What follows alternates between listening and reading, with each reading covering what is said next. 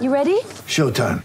On May 3rd, summer starts with The Fall Guy. Let's do it later. Let's drink a spicy margarita. Make some bad decisions. Yes!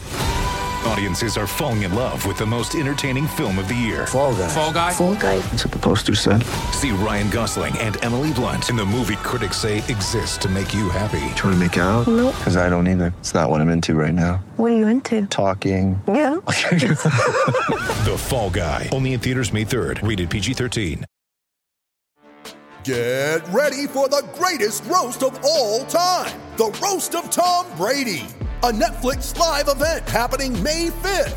Hosted by Kevin Hart. The 7-time world champion gets his cleats held to the fire by famous friends and frenemies on an unforgettable night where everything is fair game. Tune in on May 5th at 5 p.m. Pacific time for the Roast of Tom Brady. Live only on Netflix.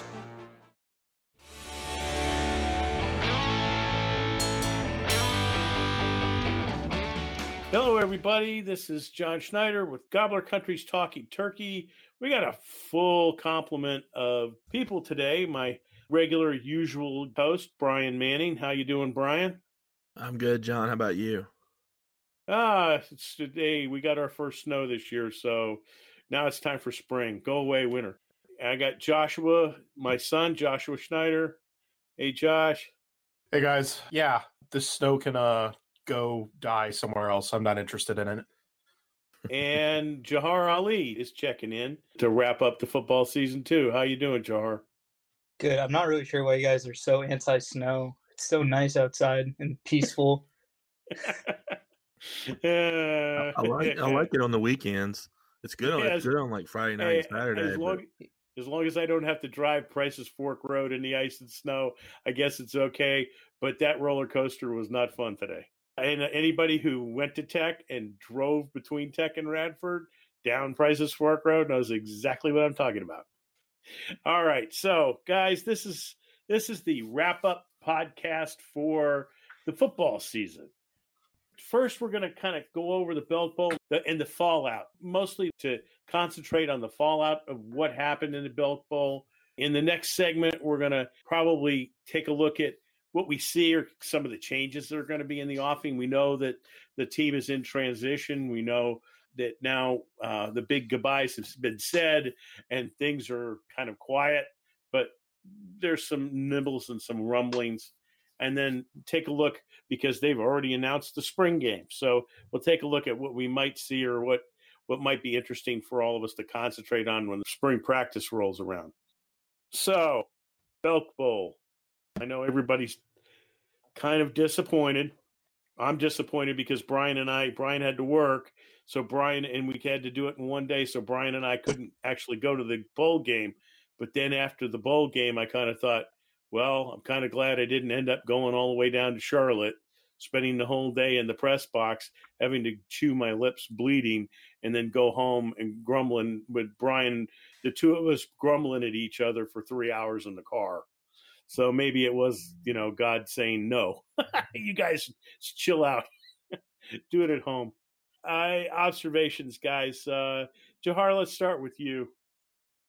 I am a bigger Lynn Bowden fan, I think, than you guys are in it right now.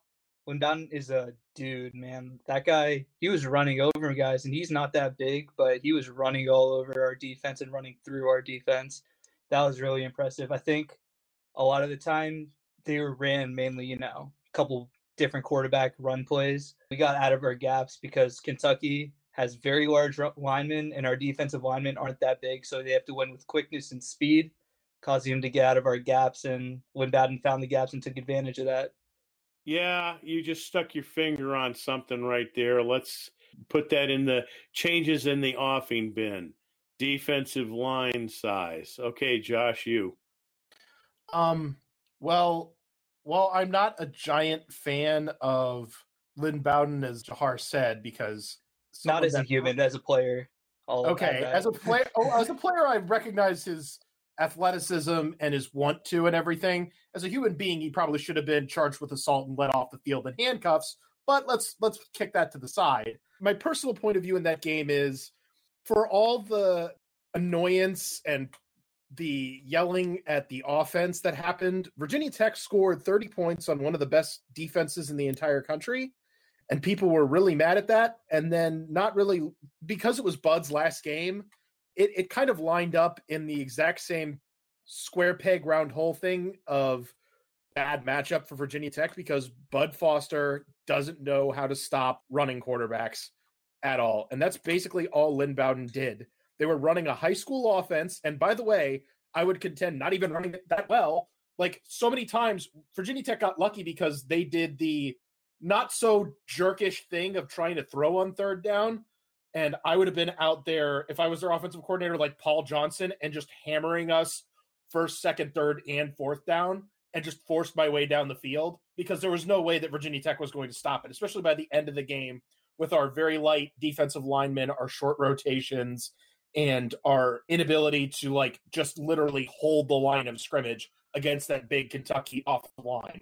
So it was the worst potential matchup, I think, for Virginia Tech, because it was just something that it takes recruiting and time and size to beat. And it was something that we just didn't have the capability of doing on defense. All right, Brian, you're up. I'll agree with both you guys about Lynn Bowden as far as the football player and the person. The football player, I knew going in, I went and watched some of his games before, because I wasn't too familiar with him other than the name, and I went and watched him, and he's pretty amazing talent. And as what Josh said, he's a dirtbag, but that's beside the point. He's such a talented football player, going to be a good player at the next level. But just this game was just the whole season, the game itself. I look at this team 8-5 with the schedule they played. I go over it and again, look at the schedule. 8-5 is just unacceptable.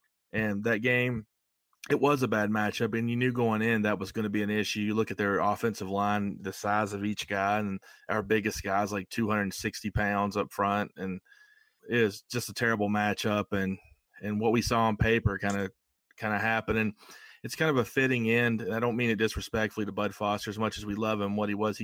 That's how we got beat again, is his failure to stop a running quarterback. And it wasn't just a running quarterback. It wasn't a dual threat. It was a guy who could only run, and we still just couldn't stop him.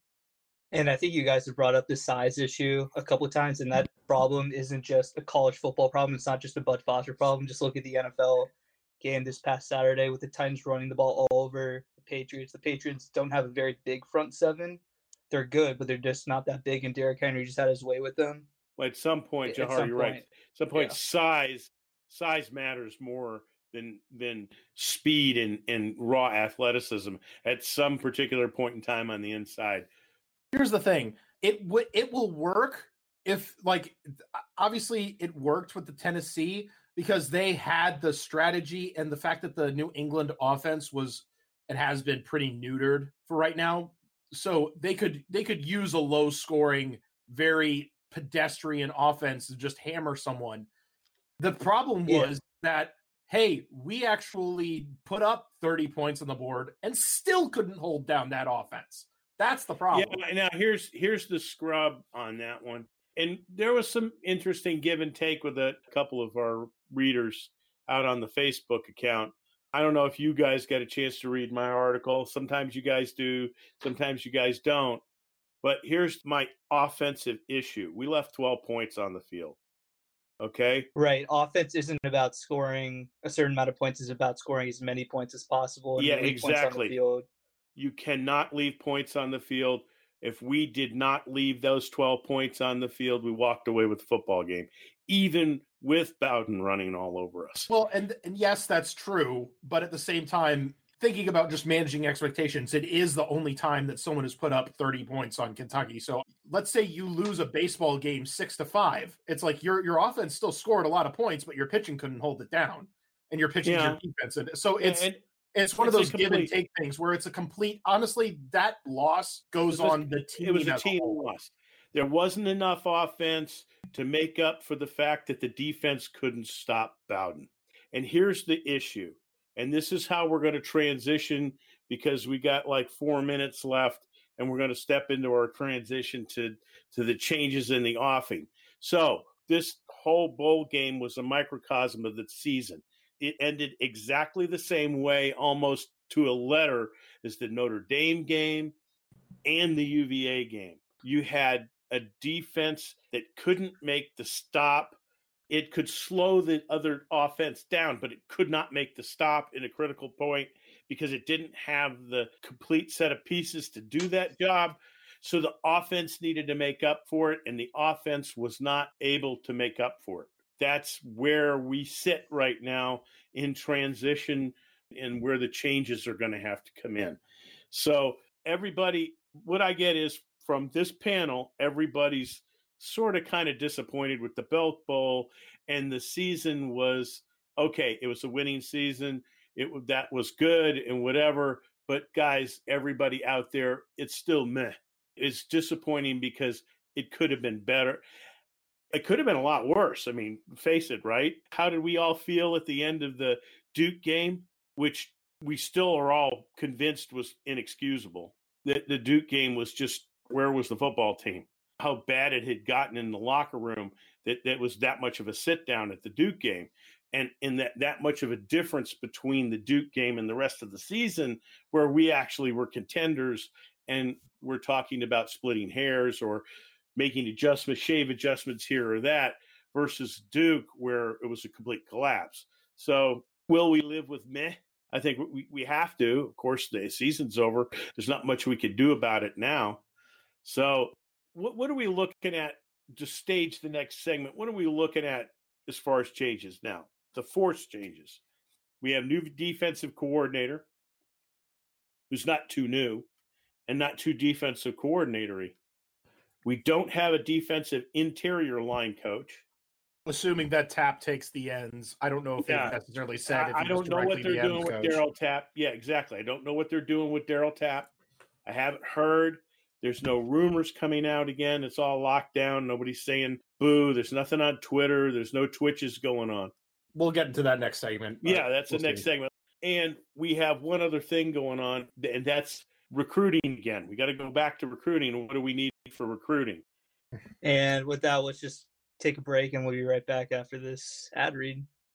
Welcome back to the Gobbler Country Podcast. Before the break, we were going over the Belk Bowl loss to Kentucky and how disappointing it was, which transitions us into what's coming next for the Hokies. And as we saw with Bud Foster's retirement, new defensive coordinator Justin Hamilton, and we have two positions still open on the staff, and there's a lot of rumors about who the defensive tackle coach will be, which is, his name is Bill Tierlink with the Buffalo Bills, son of longtime NFL coach John Tierlink.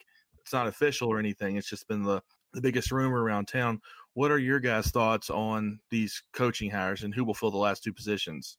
The trend is seemingly former players here, with Hamilton being hired as a defensive coordinator and Tapp now being the defensive line coach in some capacity or another. So I would not be surprised to see former players just added as the coaches for the positions on defense. For offense, I'm not sure if that's going to be the case, if we're going to add coaches like that, but that would be the trend I would suggest looking at. Josh, what's your thought on it? Well, my big thing is that I think it's interesting that they went with Tapp, who theoretically might be a better 757 recruiter than Burden, because frankly, I think that they were a little bit annoyed with the fact that, for all the fact that Burden was supposed to be the 757 recruiter and help us get 757 recruits, that really wasn't going anywhere.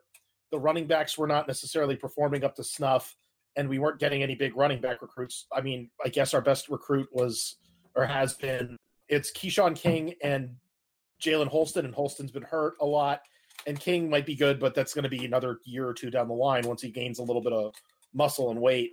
And then on top of that, with the Tierlink rumor, this is not overly a surprise because he spent 2005 and 2006 as the defensive line coach at a certain program known as Illinois State, which might sound familiar to you guys because that is where Justin Fuente was the offensive coordinator / quarterbacks coach.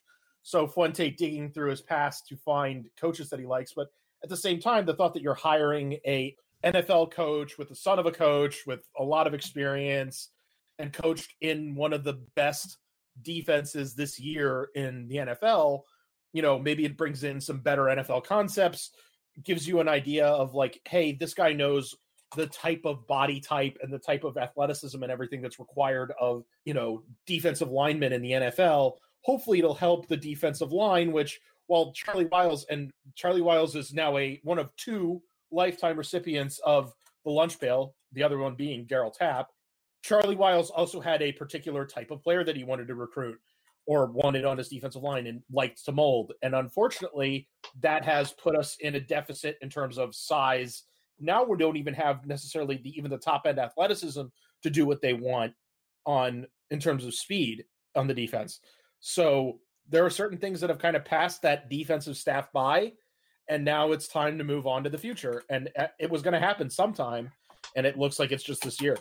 Yeah, I like the potential hiring of Tierlink with his NFL ties. You bring up some great points about what we're looking for now at the defensive line position. And Justin Hamilton's clearly showing that he wants bigger linemen, which we've all been wanting for a while. And hiring a guy like Tierlink, if that is indeed who is hired, is a great step in that direction. And John, what's your take on the defensive line open spot there? Well, I probably am the first guy way back when, several years ago, to start bitterly complaining about the size of the interior line, having been a too small interior lineman myself. So I kind of firsthand know why you can't be that small on inside and be successful. It's one of the reasons why we could never stop the option, because to stop the option, you have to be big enough and strong enough to drive through those blocks or drive over those blocks. And we never had defensive linemen that were big enough and strong enough to drive through and over cut blocks. That whole mix never made me happy. So when Hamilton started complaining about the size of the interior linemen, I started smiling to myself, because that's been a major key to this defense. And one of its major weaknesses is we never had a defensive line that could do it on its own. Maybe 2 years ago, 2016 and 2017 and 2018, we couldn't touch a fly because everybody had gone. But 2016 had the interior line sized to have the defensive line stand on its own. And that allowed exotic blitzes, that allowed all sorts of strange mixed up coverages that flummoxed a lot of offenses and made our defense really good. Having a great defensive line is actually the key to really like negating an RPO game, because if your defensive line can stop the run all by themselves, your linebackers aren't committing up to their run gaps, and they can fall into the coverage lanes to take away like the pop pass. Right, you got maximum flexibility. You have you have the ability to have role swapping, or they call technique switching, so that you can have an outside linebacker, the whip position can switch between whip and rover, where you have the ability to run the nickel and dime defense and not have to worry about, oh God, I got to find a linebacker to be able to put pressure on the quarterback or to stop that one gap in the line where we just can't seem to seal. We had that in 2016 and 2017, and we lost it when we lost all the big interior linemen who were bigger than we usually had. Here's the thing. You saw it already in this recruiting class coming in. And I know that our recruiting class isn't necessarily something to write home to mother about, but the three of the late ads on that recruiting class, Alec Bryant, Robert Wooten, and Justin Beatles, they're all 6'3" or taller, and they're all 230 pounds or heavier. That's much bigger than the typical Virginia Tech defensive end commitment. I want to touch back again on something Josh said earlier about before we talk about the new DB cornerback coaches. Josh mentioned Burden and how ineffective he was as a recruiter and basically as a coach too, and that what Tapp can bring to the 757. I mean, we all love Daryl Tapp for what player he was, but I think he can do nothing but good for considering what we were getting from Burden. We weren't getting any impact players from that region for years. And it's not all Burden's fault, but I don't think he was helping things there. Daryl Tapp there, I think, can be a big advantage, and that was a very good point by Josh on that one. It's obviously in theory, because you have no idea what happens with kids and their heads and their wallets. So here's kids' heads. Wallets are a big thing. Yeah, here's kids' heads and wallets, guys. Because in the off segment, when we were talking about what we wanted to talk about with this, we actually got a good discussion going. We've also got a logjam showing up in quarterback. We're losing McLeese, which means we got an extra scholarship that's going to shake loose here. Also, good luck to him. Hopefully good he does luck. well in the NFL. Deshaun, we love you. We wish you so well. We know you're done. It's your end of your 5th year. I know you had a 6th year, and everybody, no, good luck to you. Please stick somewhere and do us proud. You're a Hokie, and we love you. So everybody needs to get back to where we were before, and that was we've got a log jam coming up at quarterback, and there's going to be another open competition for quarterback. And we had this good discussion going between Josh and Jahar about the fact that there's somehow or another Hendon Hooker's got to, I think this is a thing in Fuente's brain, and it's stuck in his brain that everybody has to compete for every position. And I'm not sure that's a good approach, but you guys go ahead, see if you can remember what you were talking about between Burmeister and Hooker, because I don't necessarily see Burmeister as real competition, but I'm hearing more and more, oh yeah, they're going to be in competition this year. Well, obviously right now we're dealing with the fact that, hey, next year we'll see what happens between Hendon Hooker and now Braxton Burmeister, who transferred in as a redshirt freshman, and now he's going to, I think, be a redshirt sophomore, might be a redshirt junior. Can't remember off the top of my head. But he has some experience, but it was, he was a freshman on a mediocre, at that time, Oregon team. And then he didn't really have a great year. He was, 2017, 44 completions, 77 attempts, 57% completion percentage, 330 yards, 2 touchdowns, 6 interceptions. We've seen that Justin Fuente and his staff could turn around Willis somewhat. He looked better than he did at Kansas. But at some point in time, this program has to have some sort of stability. I don't know I know why Fuente wants to create competition, and that's just to make sure that no one's comfortable and lagging off and sacking time. Because there are a lot of football players that once they're not threatened for their jobs, don't put in the work. But at the same time, I'm just like, okay, I don't necessarily know if you're proving anything by this. The stability that we're looking for that you mentioned really only happens when you get like high-rated recruits who like clearly just outshine their competition. And I feel like even in practice, Hooker hasn't really done that. I mean, we had to wait 5-6 games before Hooker get on the field over Willis. So that tells you like, okay, he's not really wowing in practice. Burmeister, he could wow in practice, but we have no idea. Literally no one has no idea. I don't think Fuente has any idea until he watches him in spring ball. So the stability probably won't happen until, the kid Davis from Texas gets here. He's looking better and better each week. Every time I see him, he's getting another award down there as a junior in high school.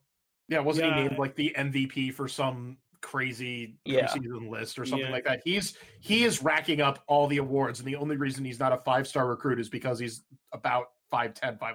And he's doing it at the highest level in Texas too, which is even more impressive. It's crazy. Like this, Demetrius Davis, if he actually like sticks to his commitment and ends up at Virginia Tech, has the potential of being Gonzo.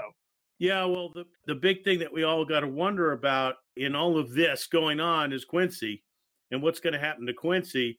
And I'm one of those people that says, if I'm Patterson and want to play football, I'm going to go to the coach and say, hey, look, the quarterback thing isn't working out. Let me go do something else, because QP needs to get the ball. He's a game breaker in one form or another. They got to find him something to do.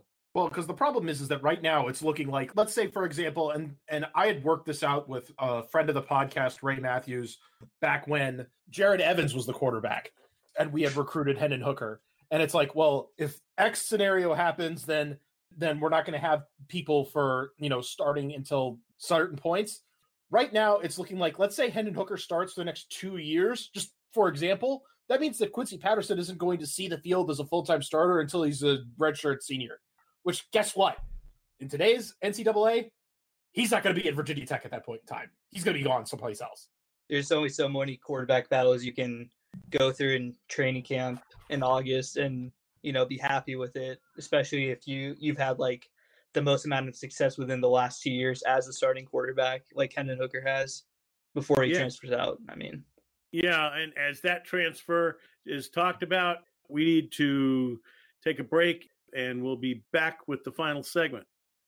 Hello and welcome back to Talking Turkey, the Gobbler Country podcast. Before the break, we were talking about different things to look forward to for what we're going to see in the spring, talking about some coaching change. One more move we didn't get to discuss was there is 2 spots open on the staff. One was the defensive tackle coach, which we discussed would be possibly Tierlink from Buffalo Bills, but there's also a cornerback coach opening because Justin Hamilton will still coach safeties. And that's a very important hire for the Hokies because the recruiting's kind of struggled in recent years at that position. The coaching had gotten better with the development of Jermaine Waller and Caleb Farley, but the recruits that we're getting at cornerback is not what we were used to. This is a critical hire. What are you guys hearing about the cornerback coach? Josh, you want to chime in on that one? Well, as far as I've heard, TSL had reported that apparently they had interviewed a defensive backs or quality control coach from the Green Bay Packers that had turned them down. I've heard that there are 2 coaches in potential out of JMU. I've heard that Everett Withers, who was formerly a defensive coach at North Carolina, and then he rotated around, I think it was Texas State. Yeah, he was a head coach at JMU at one time too. Yeah, he was. And they won. Did they win a national championship when he was there? Yeah, they sure did. Yep. Yes, they did. That's when he got the job at. Yeah, that's when he got the job at Texas State, I believe. Well, and here's the thing, because then he got that job, and then he ended up, I think he's the defensive backs coach this past year for the New York Giants. So I know that their coaching staff is kind of in transition right now, considering they just fired Pat Shurmur. So, I mean, maybe he ends up at Virginia Tech. We'll see what happens.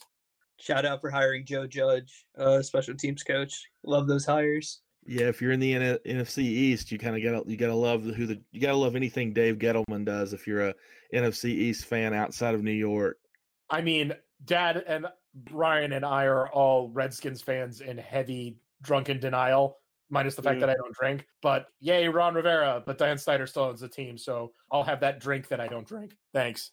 Yeah, I love Ron Rivera. I just not looking forward to another year of Dan Snyder. That's all. This time, and I've kind of been jaded for years, but I'm hopeful, at least at the beginning of this era here, because of he's getting rid of everybody that Snyder's familiar with. Like a lot of times when Snyder has these desires to put his hands in the business, which it is his team, but that's beside the point. He knows nothing about football. But Rivera, all right, we're not the drunken angry Redskins fan podcast for the Gobbler Country podcast. So let's move on. But I actually feel hopeful with Rivera, and we'll get back to the Hokies. But we got enough Hokies on the Redskins, and they'll probably stick. So maybe we'll do a segment on them this summer or something. And Jahar's an Eagles fan, so he just wants to choke at all of this Redskins talk. Yeah, well, I do not like Jadeveon Clowney. I will put that out there. I didn't think so. I didn't think you would have liked it when I saw it happen. All right. So enough of that. We got spring coming up. We know we got a defensive backs coach that we're going to have to get, a cornerbacks coach / somebody who will have an impact. Hopefully somebody who can make sure that golden door stays open to the NFL, that will maybe do some better attracting of the quality recruits. We've got the spring coming up. We also have McLeese leaving, which means we've got running backs that are going to be new or trying out. I mean, okay, we got King, yes. We got Kansas transfer Khalil Herbert, whenever he had the chance of being a lead running back in Kansas, actually put up like decent stats. It's just going to be interesting to see if that transfers or not. Hopefully it does. And then you have Marco Lees from the junior college transfer from Coffeyville, Kansas. He's another guy he brings a lot of size to the position, which is something we've lacked in recent years at that spot. When you're having to start your tight end at your running back position. Now, granted, Keene was a running back in Colorado, but still. He likes that H-back concept. I think Rodgers kind of lit his fire with that. Sam Rodgers was that dream guy that he could convert to a tight end, make that mobile H-back kind of guy that could do just about anything. Well, Keene fit that mold. So I don't know if we're going to see a change to that. I think that role is going to stay the way it is. I think Dalton Keene's going to spend the rest of his existence as a Hokie like that. I am already not looking forward to Dalton Keene not being a Hokie at the end of next year, because that just makes me sad. Let me see. What is he? He's going to be a senior next year. So yeah, he's out of eligibility. He's a true senior. He's a true senior, and him leaving the team. I love his attitude. I love the way he plays football. I love the fact that his bicep can catch a touchdown. Yeah, exactly. That was a beautiful. That was touchdown. A hell of a touchdown. That was a squeeze. I call it the squeeze. You know how you've got the catch or all those different things. Well, this was better the squeeze. When, unfortunately, the play wins the game. It didn't win us the game. Yeah, it didn't win, but it was still wonderful. Yeah, and I think there's going to be 2 seasons of more moments for him. But It's going to be sad when he does go. Guys, spring's coming up. So we talked about some of the running back things. Yeah, we got a big logjam coming in at wide receiver. That wide receiver roster is huge. Not only are we getting all of our people back, Damon Hazelton's got one more year to come back. He's already got a master's degree. He just got awarded. They had a big thing. He was just awarded his master's degree this December. So I don't know what he's going to try to study and maybe another master's degree. I don't know. But you got Hazelton coming back. Next year, we've got a huge logjam of receivers. I smell transfers. Yeah, I got a feeling too. That sounds like that might end up being something that we're going to smell. And people need to be aware of it and accept it as not as a negative, but as a, hey, we need the scholarships. And if these kids aren't going to crack the top 2 or top 3, they're going to want to go somewhere they're really going to play. For example, I can think of at least 2, if not 3 wide receivers that might not be on the team next year. I'm not going to name names because I don't want to put words in anyone's mouth, but I can think of at least a few of them. I can think of 3 or 4 actually that might be interested that are nearing their eligibility changes. I'm thinking of 2 that are upperclassmen that won't be back. And like Josh said, I won't name any names, but I feel certain that we'll have some turnover there for the younger players to move up behind Turner and Hazelton and Robinson. Outside of Robinson, who ended up being like super electric and between punt returning and being a very heady slot receiver, because Robinson's actually like a super smart kid, played quarterback and everything. That 4th down catch where he sat down perfectly in the zone on that 4th and 8 was just like, wow, that's advanced level wide receiver. Exactly. And he found the sticks and didn't make the mistake of turning around too soon. He knew exactly where he needed to be, which, a lot of kids miss. They get all tied up in the zone and they forget about where the hell the sticks are. But like last year's recruiting class, Tavian Robinson was definitely one of the higher rated kids, but you still have Elijah Bowick, which a lot of people were really high on. You have, I don't want to like mispronounce his name, unfortunately. Jahar, what's the Jaden Payout? Peyote, I guess. Payout. It's Payout, I think. Payout. I have no idea. Either way, he was a super highly rated Army All-American 4-star. There are a lot of young, fancy wide receivers that came in the 2019 class that are probably going to push some of these kids out. Yeah, and we'll see because there are some that log jam is going to have to start resolving itself in the spring. It's going to be interesting being on the sidelines with the camera, looking at who's doing what work and what specialty, if they even come close to organizing it. And here's the score. They already announced, if people who aren't on the mailing lists don't know, they've already announced the date and time of the spring game. So this is going to be a big deal for Fuente. They're pushing this big right now. And I think they're pushing it big because they're coming out of a dicey season and they need to keep the energy up. And I think they're trying to make sure that they stay in people's minds because they came out with a dual thrust ad just so that everybody has it from the podcast. It's going to be April 18th is the spring game, and it's a 3:30 start. There's one thing that I really want to see with the spring game, and that is, please, dear God, Justin Fuente, get with the program and just go ahead and freaking televise the thing. It's a bunch of vanilla, bland nonsense. Just televise it. Put Virginia Tech in front of people's eyeballs. Come on. Well, they're not going to play a game. Like it's going to be like it was last year where it was a very controlled scrimmage. I don't and they're care going to play about that. scenarios. I care about the fact that stop keeping us out of the public eye. I know you want to. Oh, I agree with you. Crazy and secret, but just televise it. Just play the same type of game, and they're on TV. Yeah, Josh is right. We need to televise it. You want to put eyeballs. You want to fill the stands up and get them on TV. What does it offer kids who want to come here? Spring game's not a big deal. Here's the other thing that people don't realize. It's like you go down there and it's free. So many teams in like the SEC and Nebraska even charges for their spring game. You actually have to fork over money for it. And I bet you if they charged $5 to get into that spring game, there'd be 5,000 people in that stadium because no one will pay for anything when it comes to Virginia Tech football. It makes me so mad. Yeah, he's chewed my ear off more than a few times about how cheap people are. God, I love Hokie Nation. I'm part of Hokie Nation, being a graduate and everything. Well, guess what? Hokie Nation's sort of blue collar and sort of cheap, and we talked about this in recruiting, and it's something that I tell people that are commenters on our thing. You can't be like that. If you want a winner, if you want a number one football team, If you want to be in the playoffs, you can't say, no, I'm not sending the Hokie Club any money because I don't like what's going on. You actually have to say, no, I'm sending more money. I want you to do what I want you to do. You have to do the opposite of what you think. You can't starve the program of funds and then demand an award-winning coach. They can't afford to hire him. Yeah, you can't afford to hire him. So the people that the Firebirds are, that's a small part of the audience. Firebirds are always out there. I challenged them in my last article. I said, all right, pony up to the bar. We have fan posts. You can do what you want and, put it up there. And if it's good enough and it's interesting, we'll post it up on the main page and let you run for a little while. So that's where we're going from here. Folks, and I'm going to wrap this up for the evening and for the day and for the season. The spring game is more of a learning exercise for the up-and-coming players. It's kind of a consolidation phase for the kids that have been playing for a season or a couple of seasons. We didn't even talk about the offensive line, which still isn't settled for next year with whatever Brock Hoffman's going to start. And is Nestor going to be back in the line, or is Hudson going to be back on the line? But guess what? It doesn't matter because Vance Weiss doesn't settle on his rotation. Yeah, that's exactly what I was going to say. If you can find Weiss and ask him, who the heck are you going to play where, and get him to actually answer that question, I will pay you extra money. I'm serious. That we have that talent, that we have the luxury of that talent right now is so rare. I think we're going to have to leave that on an up note.